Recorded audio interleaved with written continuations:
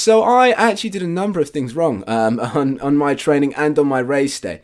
Main thing with my training was I just didn't give myself enough time. I thought, I'll go for my runs, I'll start getting myself together. By the time I thought to myself, I need to sit down and work out a proper training program up until the race, I had 6 weeks to get ready for it. And I'd really kind of cut my time down and kind of shot myself in the foot in terms of getting myself prepared.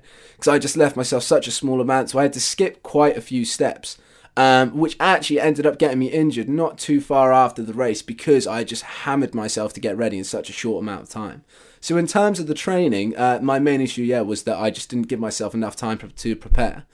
When I had 8 weeks to go on training, I'd been training for about 4 weeks, and I started getting little niggles and things like that. So you start questioning whether or not this was a good idea or not. I took down my training.